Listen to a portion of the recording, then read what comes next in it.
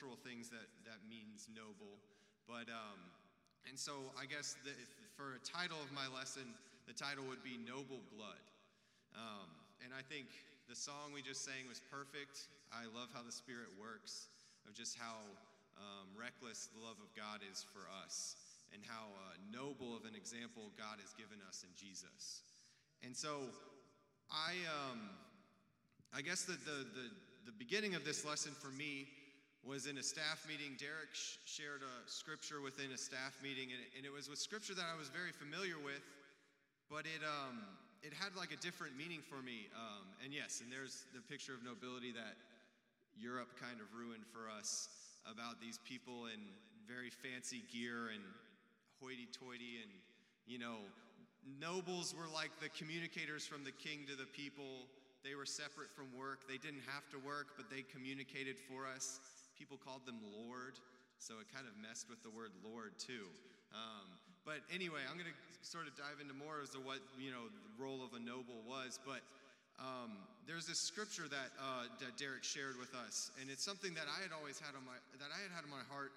And when you have scriptures that are like on the forefront of your heart, and you just apply them to everything, it just keeps showing up in your life. Like it's when someone points something out to you, then you just see it everywhere. That's what the scripture was for me earlier on in my life, and it was something that when Derek shared it, it was very invigorating for me. I was like, wow, I love that scripture. And it's in Isaiah chapter 32, so let's go ahead and turn there. And it's simple, but it's very powerful to me. It says, "A noble man makes noble plans, and by noble deeds he stands." It's kind of got like a bounce to it. You can say it with like a little bit of rhythm, It's got that repetition in there. It's very much, nobility is at the forefront of this. And this whole scripture, I guess the chapter, is talking about what it means to be noble versus what it means to be wicked.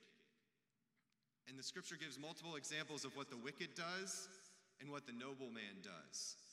And here it concludes that section with saying, "A noble man makes noble plans, and by noble deeds he stands." And this idea of being noble in Hebrew was not a noble in terms of what we're thinking of as just like a high morale, good character type of person.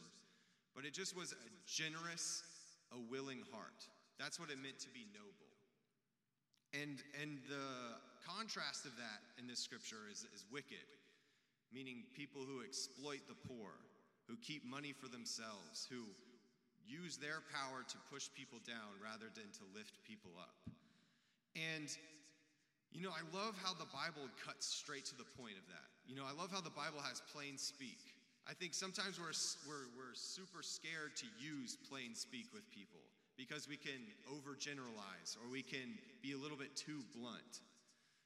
But what I appreciate about this scripture is there's no sliding scale. It's noble, wicked, good, evil, truth, lie. And I think for us, we love to live in the middle. We love for there to be a middle ground. Like, oh yes, I'm not evil, of course. No, I would never consider myself a scoundrel, as the chapter calls me. I would never consider myself wicked or evil. But noble, maybe, sometimes. Sure, I could be that someday. But I'm more of in the middle. No, don't give me the responsibility of wrongdoing, but don't hold me to a ridiculous standard either. I'm not going to put myself into that box.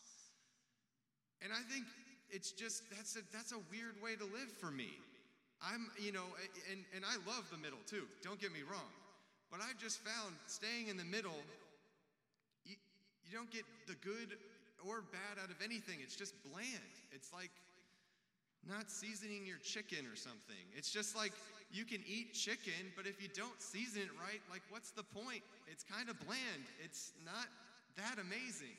And it's just staying in the middle. It's just a boring way to go. And the Bible calls us to be noble, to go out there and to give our heart to things. And I think a willing heart and a generous heart means exactly, it means a reckless love. You're going to put yourself out there for people. And I just want to call us to a level of generosity that maybe we haven't attained yet. And I'm not talking about money, because we are a very generous church. That's something I can definitely talk about for this church, is the way we give of our finances. You know, this year for the special missions contribution, I wanted to remind us, we gave $630,000. That's a lot of money to people who will be so grateful for it. That's churches that we impacted. That's people's lives we helped. That's a lot. And that's a big deal. And I'm so grateful that we are a church that gives. Good job. I'm well done. That's amazing. Oh, I can't walk away. Okay. That's incredible. And I think we are very generous with what we have. And because God has blessed us with so much. And so I wanted to call us to a level of generosity as we've been hitting at so much this summer. A generosity to one another. A generosity with our time. With the way that we give our hearts to one another. Because that is the root of this word, is a willing heart. A heart that is willing to go places for people. To be there for one another. And to not use our own advantages for ourselves, but our advantages for one another. And this requires a lot of effort. And when we think about our time, I think that's when we become tight-fisted and miserly of just, nope, can't give that up. No, I need that. No, don't ask for that, because I'm not going to be able to give it to you. Don't obligate me to do things like that. And I think this scripture is saying, well, if you're not being noble, if you're not being generous, you're kind of in the other category as well. And so, and let that scripture cut. Don't give yourself an out for that of just like, well, if you knew my situation, you would understand. Don't let the Bible work. Let the Bible do its job. Let it cut, as Hebrews 4 says, like a sword that gets right down to truth. Just let it work on you. What ways can you be more generous? Not to where you're running yourself into the ground, but how can you be more generous with your time, more generous with your love for one another, instead of, well, they didn't say hi to me in church last week, so I'm not going to say hi to them until they do. Or, and that's super trivial, but we think that way. We can think of, oh, well, if they're not going to give to me, I'm not so sure I can give back to them. But that's not what generosity is about. Jesus talks about how, even the pagans love people who will love them back. But what about your love for someone you know is not going to be able to return it to you? What about a situation where you're just giving to someone and not expecting anything in return, and continuing to do that? Steadfast, endurance, perseverance through all types of trials. Because that's where our nobility is tested. And that's where this scripture rings true, is we've got to make noble plans, follow them up with noble deeds, and that is where our nobility will stand. And I think it's easy to start off that way. We had this summer, we said we're going to get into groups of 4. We're going to get to know one another. We're going to support each other. And that is great. That's a great start. That was a noble plan. But what's next? What's the next noble plan for you guys? Are you just going to wait for me and Clint to kind of set up these noble plans for you? Or are you going to take it, you're going to take your group and say, no, we're going to make something great out of this. We're going to put ourselves out there for each other. We're going to really change, whether it's our neighborhood or our community or whatever, wherever we are. What is something generous or what's something noble you can do this week? Going into your neighborhood, meeting your neighbors, inviting them over for dinner, making that a normal thing. Because if you don't know your neighbors, they don't know you, and it's this weird, good morning, good evening, nice weather we're having type of relationships that you have. But you can make an impact just within your neighborhood. I'm not saying to go to Cambodia or anything. You can just make that impact that you have here in your neighborhood. But we have to become more generous. We have to stretch ourselves a little bit Because God is saying, noble man, noble plans, and then follow them up with noble deeds. And so I wanted to give another perspective of this in the New Testament, I guess the term of nobility that we're more familiar with. So go ahead and turn to Philippians chapter 4. And this is a scripture that I've shared tons of times, but it just is one of those scriptures where you could pull so much out of this just from reading it in different contexts, different lights, different stages of life. And in Philippians 4:8 it says, "Finally, brothers and sisters, whatever is true, whatever is noble, whatever is right, whatever is pure, whatever is lovely, whatever is admirable, if anything is excellent or praiseworthy, think about such things." And man, English kind of does us dirty sometimes, just from its simplicity. Think about such things. I think that's just the wrong word to use. I think the correct word here is meditate on such things, because that's a much deeper thought. That's much more of a heart process of putting it on our hearts. When we meditate on Scripture, what are we doing? We're trying to dig for understanding. We're trying to dig for practicality. How can I apply this to myself? Who is this for? How can it impact me in my life? And so if I think about, okay, what am I meditating on in Scripture? Or if I'm not meditating on Scripture, then what am I meditating on? You know, what do we meditate on in our daily lives? Do we meditate on things that are noble? On things that are lovely?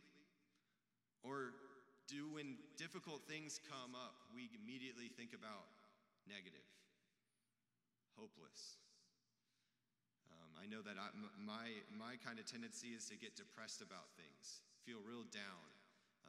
I can feel incompetent a lot of times when I hear news of terrible things, when I'm hit with tragic news. And I wanted to kind of give an example of this because it was something that just normally sends me straight to the floor.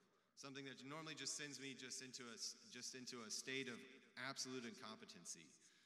Because I'm just like, how can I make an impact in a world like this? And it was a story this last week about a minor league baseball player. His name is Blake Bivens. He's in the Tampa Bay Rays organization, and his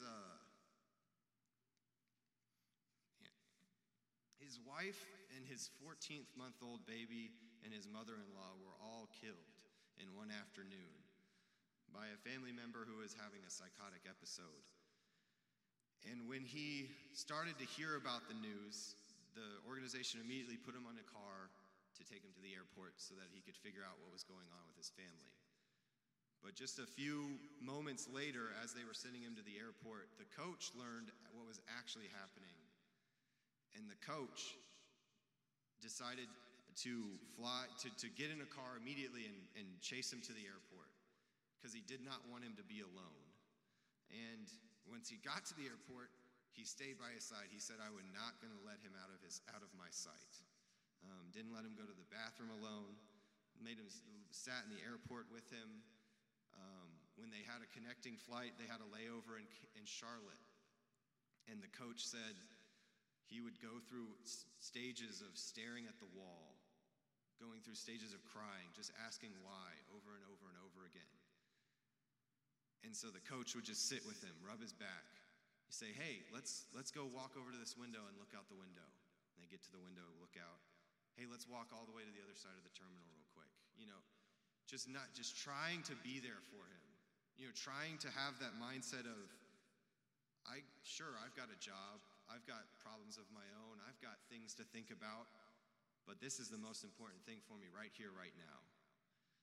And it's a terrible story, and I'm not going to get into all of the other details of it, but normally stories like that, stories like shootings that have happened in Dayton, El Paso, even one this weekend in Texas as well, it sends me just in the worst mood, just in a level of what can I do? What even impact am I making here? You know, sharing Christ with people, or going on campus and sharing my faith with a bunch of college students. What even impact am I going to have in this world? But what I saw from that story was a man who was hurting, who it was very fair to say was losing his will to live, and a coach, a friend, a trusted person in his life saying, it's time to take care of this person no matter what.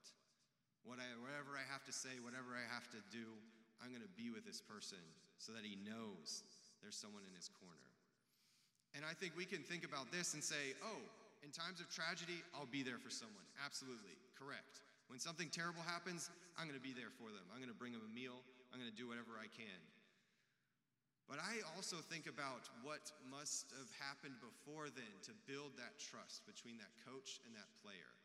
Because I know when I go through something difficult, I don't want just some random person, even though they mean well, talking to me like they know me. If that's the case, I want to be alone. Like, no, you don't understand me or what I'm going through. But the relationship that coach must have had with that player, to be able to say, no, I'm here for you, and for that player to know he meant it. He wasn't just going through emotion or being just well thought out. It was very personal to him. And that's what meant so much to me. And in times where I could be thinking about terrible stuff, just hopelessness, a lack of confidence, a lack of faith. And in this story, I found someone, no, that's the bright spot. That's what I can do. That's the type of impact I can make, is building relationships with people that are meant to last, that reminding each other about what is true, what is noble, what is right, what is pure, praiseworthy, excellent. Thinking about those things, rather than what this world just continually puts on our doorstep of terrible things that can bring us down. And we have to meditate on this stuff. It's not just think about such things every once in a while. Christ tells us to meditate. He gave us an example of what meditation looked like. Waking up in the morning to pray. When things are getting hectic, finding a quiet time to pray. And that is a noble thing. That's something that is so noble, to sit and listen to what God is telling you. In Acts 17:11, it talks about the Berean Jews were of more noble character than those of the Thessalonians, because they took what Paul said and checked the scriptures every day to see if it was true or not. That's noble. That's something that we can do every single day, something that's noble. Something that we can do every single day is look out for one another. When you think about someone, do you text them that you're thinking about them? Do you give them a call? Do you let them know that you're there for them in your life? And just that impact, that daily impact we can have, so that when times of just depravity come, when times of those difficulties come, we have those things to lean back on. Things might seem hopeless right now, but I've got a God that is generous, that is noble, that is willing to give whatever is necessary for me to make it in this world. Give me hope in a future.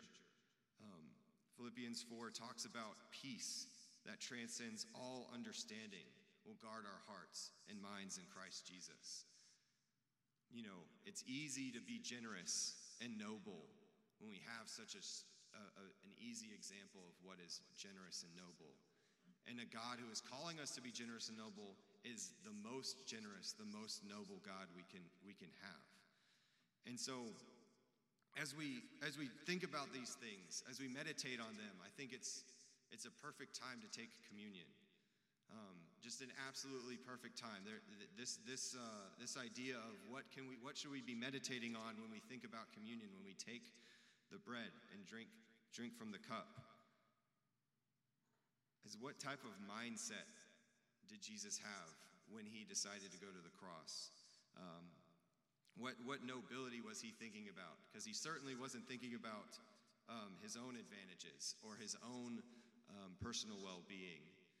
He was thinking, I need to be as generous as I possibly can, as noble as I possibly can, as perseverant as I possibly can, so that I can give these people a chance. And so I wanted to share with you a scripture here in Ephesians 1.